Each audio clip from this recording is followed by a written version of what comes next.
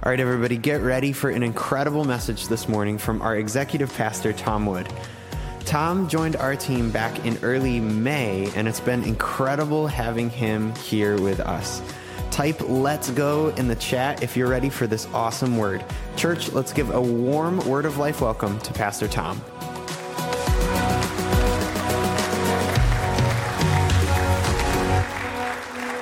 Well, good morning. How are we rolling? Everyone feeling okay?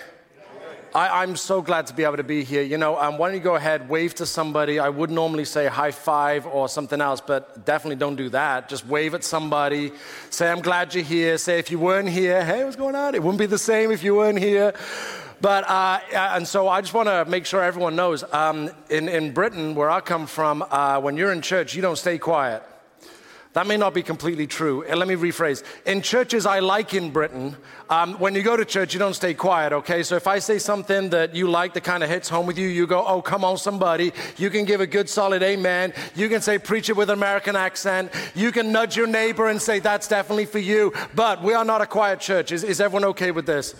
All right. Oh, wow, that was pretty good. All right. Online, are we a quiet church? I guess only they know, but all right. Well, I'm delighted to be able to be here. So Luke in the video, so let everyone know. So my wife Megan and I, we moved up here earlier this year at possibly the craziest time to be able to move anywhere within the United States. But we knew that it was the right time. We could have stayed in New Jersey where we were, and we could have kind of waited this thing out, although how long, who knows how long that would have been, and then kind of moved up here. But we knew that this was the right time to be. And I'll let you know that I'm delighted that we did. We came when we did. We have been made to feel so welcome by the people of Word of Life Church. We have loved being here, and it has been great. And so I'm delighted to finally be able to come and be with some people in the room and be able to come and share something with you today. Despite all the crazy, here we are. We made it. We're in one piece, and we're ready for all that God's got ahead. Amen? You know, it's certainly no secret, and it won't be a surprise to anybody as we kind of talk about, the fact that here we are, 2020. I'm 100% confident that decades from now, we will look back on this time as being one of the strangest times in all of human history. I think, we will identify that, certainly in American culture, we will look back at this time as being a strange time. And consequently, it's thrown up a lot of questions. It's caused a lot of pondering and a lot of cause to reflect and think about a few things. And as a church leader and as a Christian, you kind of start to think about some of the bigger things. And there's some ginormous things that I think people are trying to wrestle through right now. And some of them are really complicated stuff. But, it's one of the questions that did come up that I think is worthwhile and fits very well with the End Times series that Pastor Randy started a few weeks ago, is to start thinking about a question that came to me. And this question that I'm going to share with you in just a moment, but the question is an either or. It's not something that, there's multiple different ways to look at it. It's not necessarily a conversation. It's not, it depends on your perspective. It really is a yes or no answer. It is an either or answer to this question. And I want to pose the question to you, and I want to encourage you to think about this for yourself and let this be a challenge, because it certainly is for me. But the question I have is, are the American church's best days behind us or in front of us? Think about this in the light of everything going on right now. The political climate right now is absolutely roller coaster wild. Culturally, all kinds of things are going on right now that has caused the culture, the environment, society, your neighborhood, my neighborhood to be absolutely wild right now. And yet are the American church's best days in front of us or behind us? Have we peaked as a church? In the United States, have we seen our best days? Have we already hit the most fruitfulness, the good stuff that is ever going to happen? It is in front of us or is it behind us? Have we already experienced God's very best for America? And right now, until we wait for Jesus to return, when he does, he's going to find the American church a church that is struggling, that is hobbling along, that is just trying to fight to get to the finish line? Or is he going to come back for a church in the United States that is having the best time they've ever had, that is seeing God move in ways that we never thought possible? And this is a question I feel, and I'm going to be honest, I think it would be real easy to look at the church today, to look at society today, look at culture today, and to be able to say, you know what? Yes, our best days are behind us. But I don't know if I don't believe that's from the Lord. And I think if we were to ask ourselves and put it in this frame, if we were to think, what would please the Lord and what would please the enemy? Would it please the Lord for us to think to ourselves, you know what? Our best days are ahead or our best days are behind us?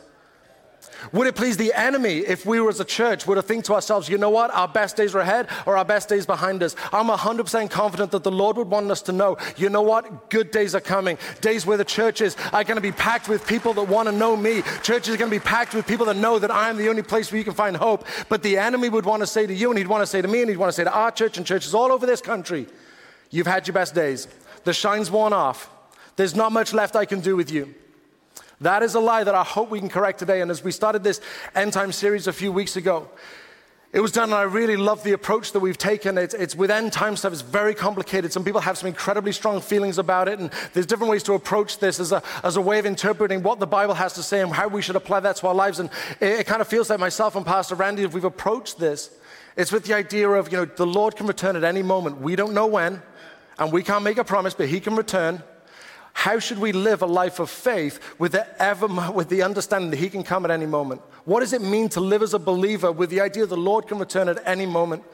And there is I guess you would say, an idea or a thought that has come out and has been preached in churches for a long, long time that there is going to be an end-time harvest. An end-time harvest. And the thought behind this is that as we move closer to the Lord's return, that he is going to do dramatic, remarkable things, that there is going to be an incoming of people that are going to come to know him in an unprecedented way. Unlike anything else we've seen in the past 2,000 years since the resurrection, we have not seen anything like this. And the verse that has already been shared as part of this series, Matthew 24:14, the good news about the kingdom will be preached throughout the whole world, so that all nations will hear it, and then the end will come. The good news preached throughout the whole world, every nation will get a chance to hear before the end comes. In the book of Revelation, and many of you will know this and some of you may not, but the book of Revelation is the last book of the Bible as we have it today, and it's filled with vivid imagery. It's filled with sort of almost poetic language to describe how to live a life expecting the Lord's return. And it paints all these kinds of very vivid pictures. In lots of ways, it's a very complicated book. For anyone that's interested, possibly the best and quickest resource I've found regarding the book of Revelation is by a group of people called the Bible Project. Anybody familiar with Bible Project online? Anyone Bible Project? They have these videos on YouTube that are absolutely fantastic. And they did a 2-part series, I think collected, if you put the 2 videos together, it's about 20 minutes. Fantastic, definitely worth your time. But I would say they've done an excellent job of doing an overview of the book of Revelation. But in that book, John writes a vision, very unique vision that he had from God about how the end times are going to unfold, about how this life and how we're to live and how we're to be encouraged and how we're to navigate this and the signs that we should be wary of. And in lots of ways, it's very complicated, but I want to hit on this thought of the end time harvest. And it comes from Revelation 14.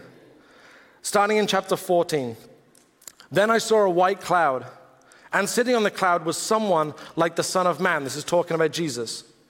He had a gold crown on his head and a sharp sickle in his hand. Then another angel came from the temple and shouted to the one sitting on the cloud, swing the sickle, for the time of harvest has come. The crop on earth is ripe. So the one sitting on the cloud swung his sickle over the earth, and the whole earth was harvested. And this scripture builds on something Jesus started in the Gospels, where he would use the idea of harvest as representing people coming to know him, as people getting saved, as people coming to connect with the kingdom of God in a life-changing way. It would use this imagery of harvest, and it's used elsewhere in the New Testament. But this picture that we got is that God is going to do something unprecedented, unlike anything we've seen before.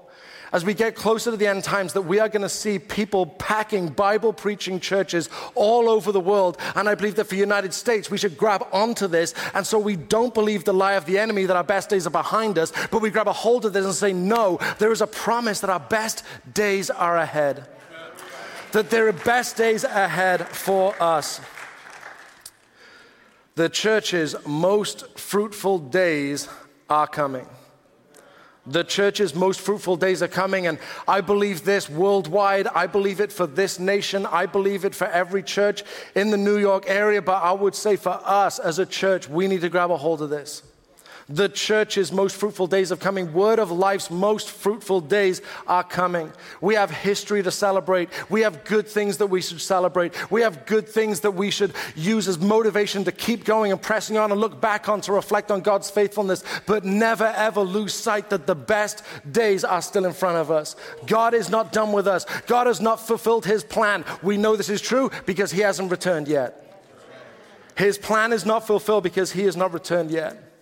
And my belief and my conviction that I want to share with you, and I hope that you'll go with me on this, but I believe that as we get closer to these end times, as we get closer to the impending return of Christ, we don't know when it is, but I know it's closer this week than it was last week. Come on, somebody. But as we get closer, I believe that what we're going to see in churches and what I believe we're going to see here is that there is going to be a rise in the passion of believers. I believe that believers are going to be so filled with passion for the things of the kingdom that we're not going to settle for mediocrity Christianity anymore. We're not going to want to play church games anymore. We're not going to want to flirt with our faith anymore. We're going to be all in and we are going to go for it with God. We are going to see a rise in the passion among God's people. I want to share with you, there's an Old Testament story I'd like to share with you, and I'm going to go to in just a moment. It's about the prophet Elijah, and my oldest son's called Elijah, so anytime I talk about him, I always have a little, moment. But I'm going to take a moment, we're going to look at the story of the prophet Elijah, and if you know the Old Testament well, you'll know that Elijah, probably the key moment that Elijah had was a showdown on Mount Carmel. Mount Carmel was a mountain in Israel, and the king at the time, King Ahab, he was possibly, if you were going to measure it pound for pound, he was possibly the worst king in all of Israel's history. He was into idolatry. He'd given into his wife, and she was in all sorts of different colors of crazy. And they led the country to places they never, ever should have gone. It was never God's plan for them. They were worshiping false idols. All kinds of crazy stuff was happening. Child sacrifice was happening. It was just an awful, evil time in the nation of Israel. And Elijah stood up and said, okay, we're going to lay down some ground rules right here. We're going to take care of some business right now. And so Elijah gathered all the prophets of the false god that they were worshiping at the time. He invited all the people of Israel. King Ahab was there, and he threw down a challenge. And I want to read this to you, and there's more to the story, but these verses are the ones that I want to hit on right now. 1 Kings 18:20. So Ahab, that's the king, summoned all the people of Israel and the prophets to Mount Carmel. Then Elijah stood in front of them and said, how much longer will you waver, hobbling between two opinions? How much longer are you going to do a little bit of this and a little bit of that? How much longer are you going to be gung-ho, passion, and faith? And how much longer are you going to be kind of, sort of interested in what God's doing in your life? How much longer are you going to just sort of flirt with one and flirt with the other? And how much longer are you going to do a little bit over here and then look? Why are you doing this? How much longer are you going to spend this time being not passionate about your faith, not passionate about what God has done in your life, not passionate about what God has done in your history? If the Lord is God, follow him. But if Baal is God, then follow him. But the people were completely silent. If God is God, why on earth would we ever follow him half-heartedly? If God is God, if the Lord God Almighty, creator of heaven and earth, loves you so much that he would send his son to die for you, and that he would raise again from the dead 3 days later, conquering the power of sin and death once and for all, why on earth would we treat that as casual?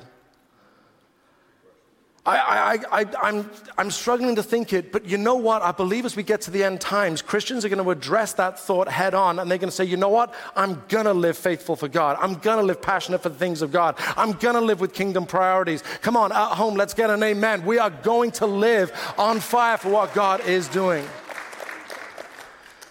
And I don't think I could do this accurately, but if I was going to try and put myself in Elijah's shoes and imagine him that day, I wonder, the way that his intention of, there's the crowd, there's the nation of Israel there, and he's saying, come on, you know that God is who he says he is.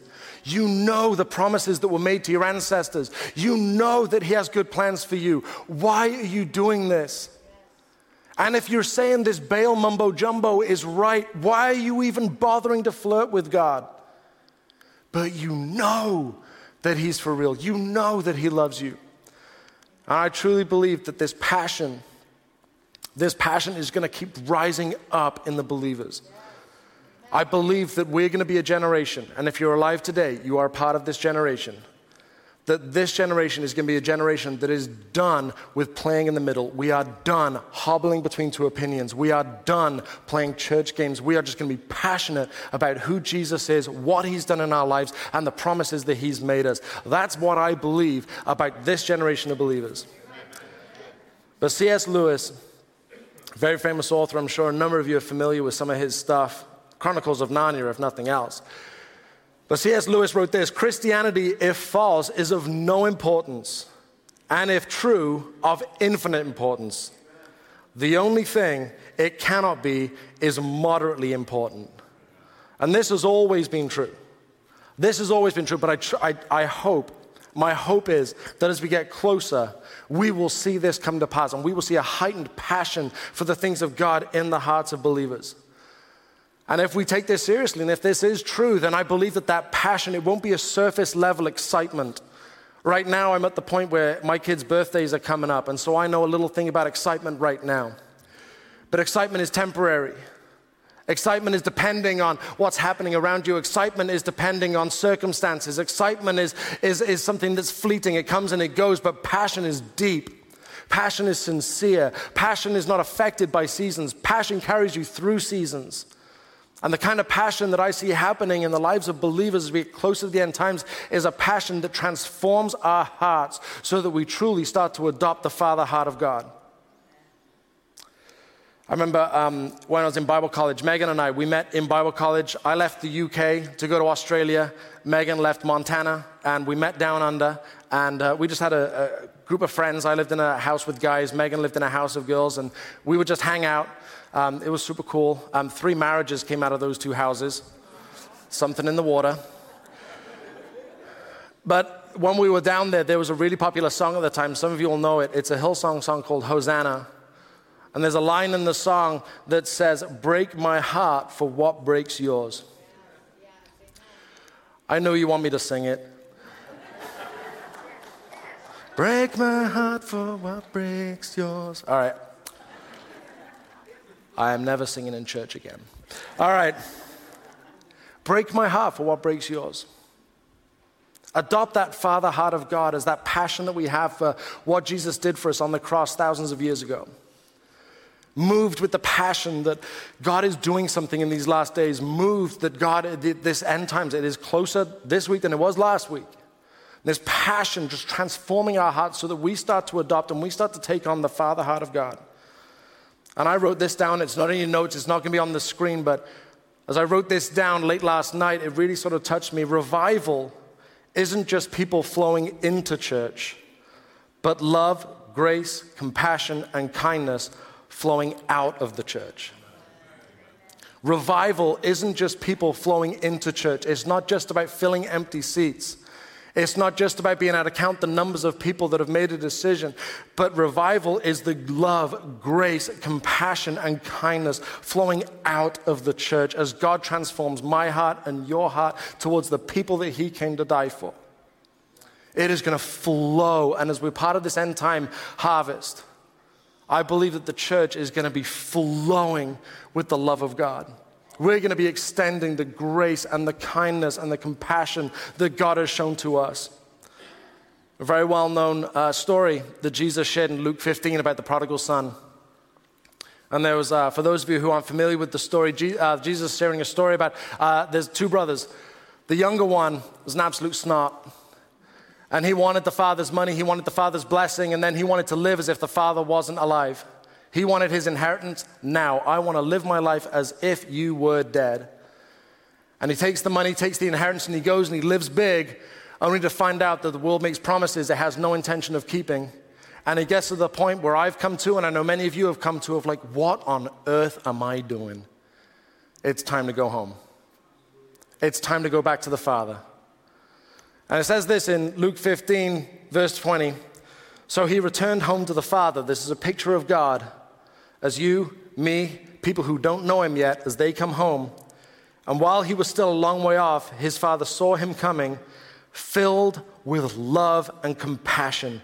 He ran to his son, embraced him, and kissed him. And the story goes on to tell us that restores the son back to a position of sonship within the house.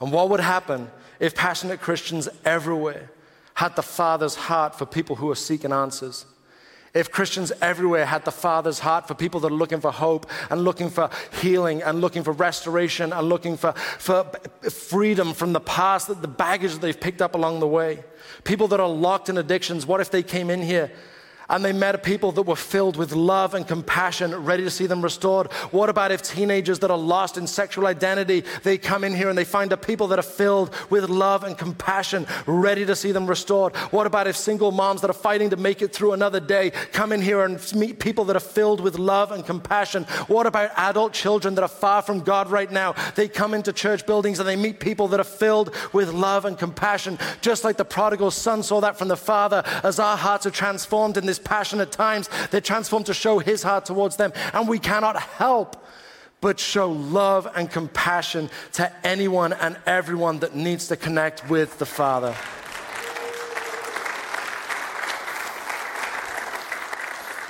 Is it all right if I take a drink break? Megan says I'm noisy when I drink, so I guess you guys will find out. That's pretty quiet, right? One more.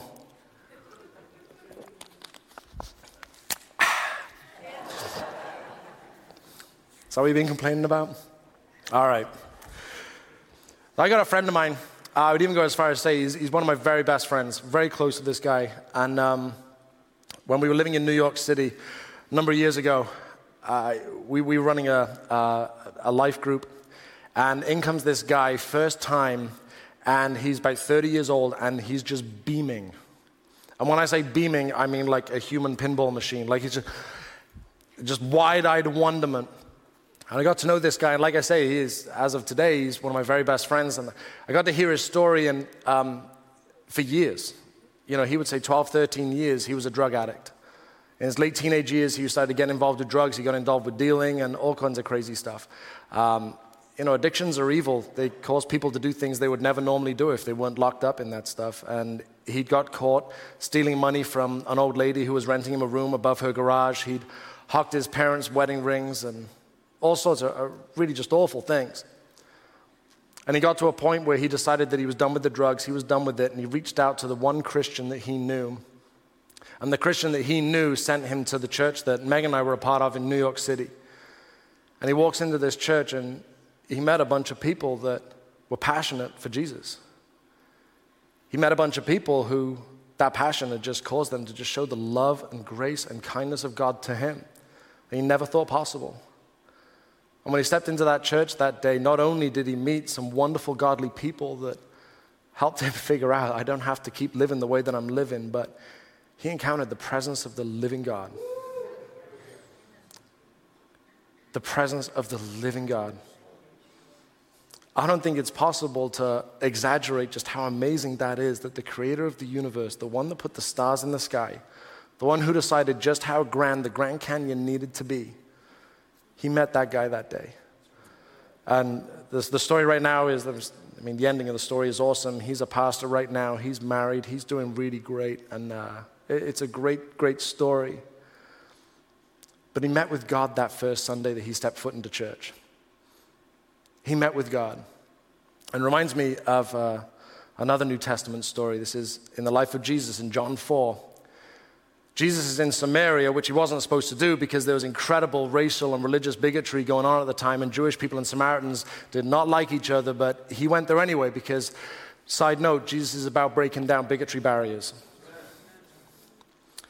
He spoke with a woman. That was another no-no because he's a man and he's supposed to maintain his religious front, but how many of you know Jesus is about breaking down religious barriers too? And not only that, but this woman also had a reputation around town for being fast and loose with the gentleman. But Jesus loved her anyway. Jesus gave her hope anyway. And as Jesus is talking to this lady, it's a fantastic story. You can read about it in John 4 this afternoon. But as Jesus spoke with her, he gave her hope and he told her that there's a new way that she can go through life. And this woman's life was transformed.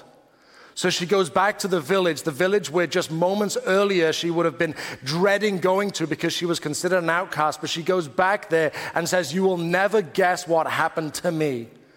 You'll never guess about this Jewish guy I just met at the well. You will never guess," and tells them the story, and the people start to get interested. The people start to get, hold up, what do you mean? And they start to get interested. I want to share this with you. John 4:42. They come to meet Jesus themselves. They have some time with him. They hear from him. And they say this, verse 42. Then they said to the woman, now we believe, not just because of what you told us, but because we have heard him ourselves. We have heard him ourselves. We met him ourselves. We had an encounter with him ourselves. We had a life-changing moment with him ourselves. We experienced his presence ourselves. We came, we met him, we saw him, and now we can never ever be the same. Now we know that he is indeed the Savior of the world. And one of the things that was important for me, Megan, and the family was, as we came here, is that we wanted a church that understood how vital it is that worship is presence-driven, that we come here and we invite the presence of God to invade this room, that God is going to move. And this was vital for us. Vital. And the truth is, the talent that we have, the incredible worship team, we could sing songs and it would sound pretty great. But singing songs isn't going to change anybody's life. But when this same team, they have a posture and they have an attitude of worship filled with the passion of God. And this room jam-packed with people that is moved with that Father heart of God, compassionate to those people that the Lord is bringing home. And they come and they're able to step into God's presence. Lives cannot help but be changed and transformed. If people step foot in here and they experience the presence of God, we're not just singing songs, we're encouraging the presence of God to rest in this place. At home, people are checking in and they're getting along with the worship, and something happens in the living room that they didn't bargain for. The presence of God turns up and transformed everything. I believe as we get close to these end days that the Lord is going to bring in a harvest. And when people come in, anybody and everybody, all kinds of backgrounds, all kinds of things that people have got, whether people are guilty, whether they're victims of other people's incredible awfulness. People are going to come in and they're going to feel that there is a sense of peace here. That they're able to come and they're able to meet with God, not just because the worship sounds awesome, but because it is inviting the presence of God in here. We have never in America or anywhere else experienced the end time harvest like I believe the Lord is going to bring. Like what we read from that verse in Revelation. We have not seen this. People are going to turn up. It's going to be messy. People that don't know church etiquette are going to turn up, and it's going to be messy. People that don't know when you're supposed to sit, stand, what you're supposed to sing, what you're supposed to wear are going to fill this building, and I can't wait. Amen. I can't wait. If you want neat and tidy, go for religion. If you want grace, expect the mess. Let's pause for a moment. This isn't planned, but I want to just pause for a moment. And I want you to think about the people you know, the people you love, the people you care about that are a million miles away from Jesus right now. I want you to think about my friend Steve, and I want you to think about the people in his life. He's a drug-addicted 30-year-old looking at some criminal charges, looking at felony criminal charges, in and out of jail. Nobody would have guessed that guy would connect with Jesus. Who are those people that you love desperately that you would never guess, you would never expect? They are too far. They are too far gone. God is done with them. Come on, let's pray that we start getting some truth. So I still got more to share, and I know we don't normally stop in messages to pray, but I feel like this is a good moment. So would you pray with me? Let's not just pray because we're in church and we're supposed to. Let's pray because we believe that God's in the business of answering prayer. Amen. Lord, for those people represented here today, for everyone online, this is for you too. For people that we may love that seem so far from you, people that we would give up on, Lord, we believe that you haven't given up on them. Lord, as we believe that you are bringing people home in an end-time harvest in an unprecedented way, in a completely unique way, like never before, in the volumes that we've never even heard of before. Lord, I pray that we would have the hope that you are going to impact and influence even those people. Lord, we pray that you prepare our hearts, Lord, that in us you would rise up a passion. In us, Lord, you would transform our hearts so that we have the Father heart towards people. Lord, that we welcome the presence of God to transform people's lives in a way that we never ever could. But you can, Lord. Lord, we lift this up to you. Oh, in Jesus' name.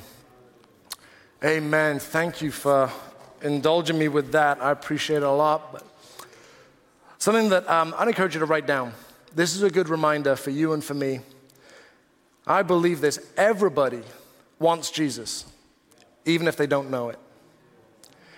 Everybody wants Jesus, even if they don't know it. And you may push back at that and say, well, how can you make such an absolute, universal generalization that everybody wants Jesus, even if they don't know it? The reason I feel confident that I can say everybody wants Jesus, even if they don't know it, is because everybody wants hope. Everybody wants forgiveness. Everybody wants to know that their past doesn't have to determine their future. Everybody wants to feel that the hurts and the pains that they've been through can be healed. Everybody wants to feel like their life matters. And I know that the only place you can find that is in Him. Everybody wants Jesus, even if they don't know it. And the prophet Haggai, he wrote this in the Old Testament, that the future glory of this house, online, this house, the future glory of this house will be greater than its past glory, says the Lord. And I believe that's a word for every church in America. That all the good testimonies that you have, all the breakthroughs that you've experienced, all the miracles that you've encountered, all the ways that God has answered prayers, all the people that have come to know Jesus, sometimes in very dramatic ways, sometimes very, very straightforward ways. I don't know, but all of that is awesome. But the greater things that are come. There is more ahead. And I've got a very simple question. I normally find it helpful as, in a message to have a couple of questions to encourage people to reflect on and pray about during the week. And today I've just got one question. And this week I hope you take some time and you pray about it. And my hope is that if you grab a hold of this and you take a hold of the challenge, that you'll approach faith differently. You'll approach church differently. My question is simply this: what are you expecting? What are you expecting? Are you expecting that the church's best days are behind us? Are you expecting that next Sunday is going to be just another Sunday? Are you expecting that next week we're going live, we have full worship? Are you expecting it's going to be just another worship set? When somebody makes a decision, is it just another hand that went up? What are you expecting? This end time harvest, are you expecting that it's coming soon? Are you expecting that we need to be ready for the masses of people that Lord is going to bring in here, that the Lord is going to bring into Bible preaching churches all over this state, all over this country? Are we expecting that? Or if we let that lie sneak in the back door, that we're expecting it's just another Sunday? Have we got ourselves out of the middle and got ourselves passionate, just like Elijah threw down on Carmel? Are we done between kinda, sorta, not at all, and we're going, yes, I want to follow Jesus with everything? Are we letting the passion that God's springing up in us transform our hearts so that we have the Father heart towards people that are coming in here? Are we ready and expectant and praying for the presence of God to dwell in this building like never before? In these last days, in this end times, as we get ready for an end time harvest, I believe that these are some things that are going to help us as we get ready for all that God's planning on doing. I shared a verse with you from Revelation 14. And the New Testament talks a lot about be wary of false teachers and be wary of people that will teach things just to cheer you up and will sound good to you. And I certainly don't want to be accused of that. And in good conscience, I couldn't read to you the first portion from Revelation without reading to you the portion I'm about to read. I'm going to read to you Revelation 14:17. This is after the harvest that Jesus came to bring. This is after that harvest. We read this. After that, another angel came from the temple in heaven, and he also had a sharp sickle. Then another angel who had power to destroy with fire came from the altar. He shouted to the angel with the sharp sickle, "Swing your sickle now to gather the cluster of grapes from the vines of the earth, for they are ripe for judgment." So the angel swung his sickle over the earth and loaded the grapes into the great winepress of God's wrath. The grapes were trampled in the winepress outside the city, and blood flowed from the winepress in a stream about 180 miles long and as high as a horse's bridle. Now let me tell you, and this might not be the correct answer, but it's the truth. I don't like this Bible verse. This doesn't fill me with joy. I wish this wasn't a reality. I wish it wasn't the truth. But it is. And I would be lying to you if I would just tell you that Jesus is coming and he's bringing a great harvest and then not tell you that there are some people that will say no to the gospel. There are some people that will say, you know what, I'm not interested in what Jesus did for me on the cross. I hate it. I wish it was. I don't like thinking that this is the eternity that some people will choose. I hate it. My friends, I want to tell you today, at home, I want to let you guys know, this is not God's will for you. Facing that judgment is not God's will for you. He came and brought in a harvest. That's the harvest he wants you, me, and anybody and everybody else to be a part of. It is not his will that you be a part of this. But there are some that will reject the message.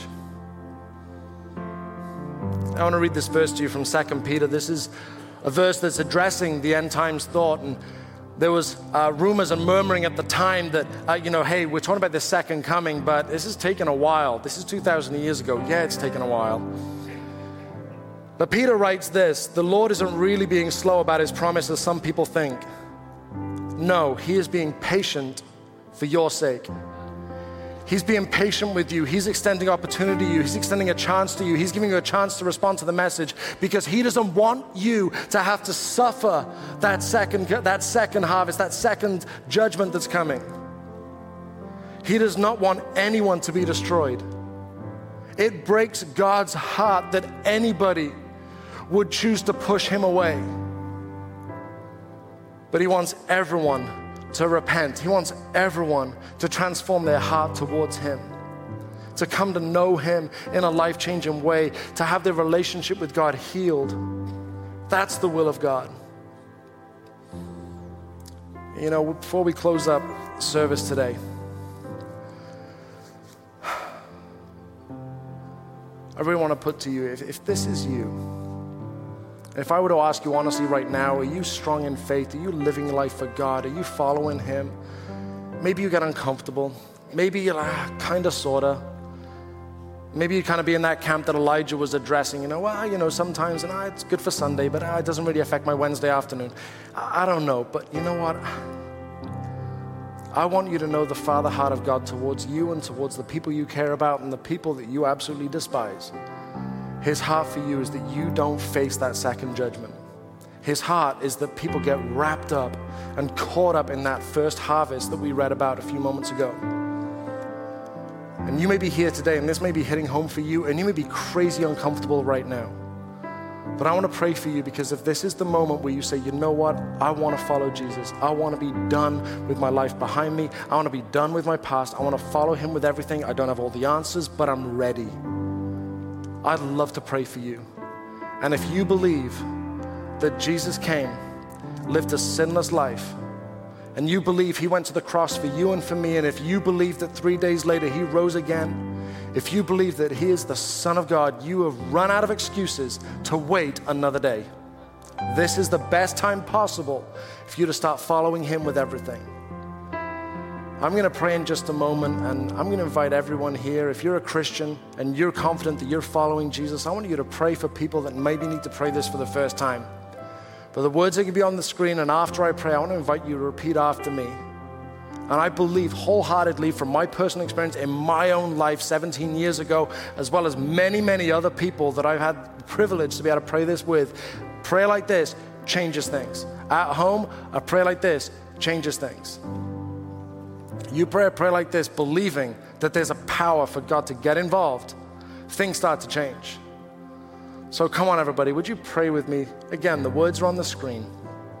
Lord Jesus, I believe you died for me. I want to follow you. I invite you to be Lord of my life. Help me follow you every day. I want to leave my old life of sin behind. and heal my broken relationship with God. In Jesus' name, amen. Amen. If you prayed a prayer like that for the first time, and if you did, I believe that life change is happening right now. And I hope that your experience here at the church is that you met a bunch of passionate Christians that are ready to show that compassion and that love that we read about from the Father and the prodigal son, and that you encountered the presence of God here today. Man, following Jesus is the greatest decision I've ever made. Anybody else agree with that? A word of life, I hope. Amen. A word of life, I hope there was something helpful here for you today. I hope there was something that brought an encouragement, maybe gave some vision about what God is doing. But I hope that we would be full of expectancy. Amen? Amen. Thank you, everybody. Thank you, Pastor Tom.